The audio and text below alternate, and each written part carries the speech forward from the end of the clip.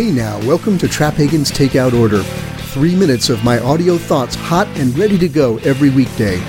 Your number's been called, so come on up to the counter. Online marketing tips and random thoughts are free. Rants at market price. Here's today's Traphagen Takeout Order.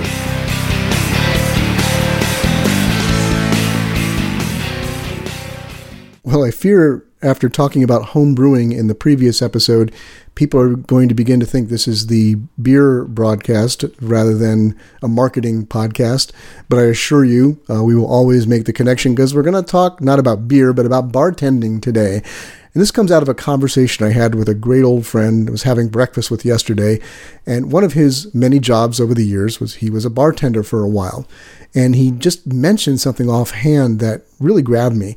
He said one of the skills that he had to learn to run a successful bar was that a bartender needs to be a conversation starter, not a conversationalist.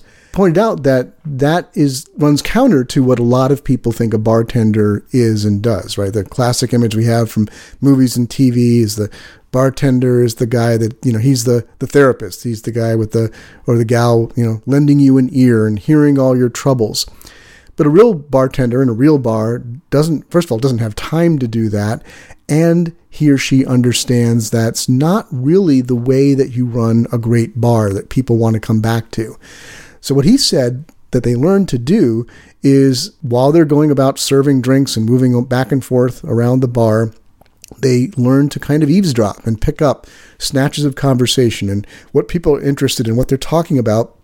And then they find opportunities to draw people together into conversations. So there might be two people sitting around, one corner of the bar, and they're talking about what happened on the Red Sox game last night. And the guy over, a couple chairs over is talking with his buddy next to him about the history of the Red Sox, something like that. And he'll pick up a great point from them, and he'll go over to the people that are talking about last night's game and say, hey, Joe over here just made a great point about this trend that the Red Sox have shown over the years. Next thing you know, those four people are all talking to each other. He's created something out there. Well, here's the marketing application. I promised it for you. And that is, as you seek to build online community among your fans, among your audience, be a conversation starter, not just a conversationalist. One of your goals should be finding ways to connect people who have overlapping interests or can help each other.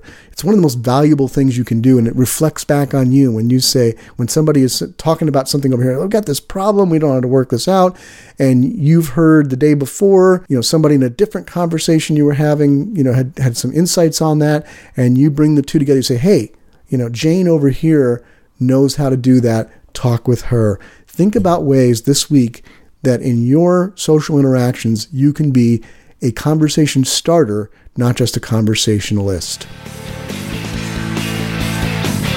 That's today's Traphagen Takeout Order, the fast food takeaway that's actually good for you. Look for new episodes every weekday at google.com/+marktraphagen or subscribe on SoundCloud at soundcloud.com/mark-traphagen. Thanks for listening.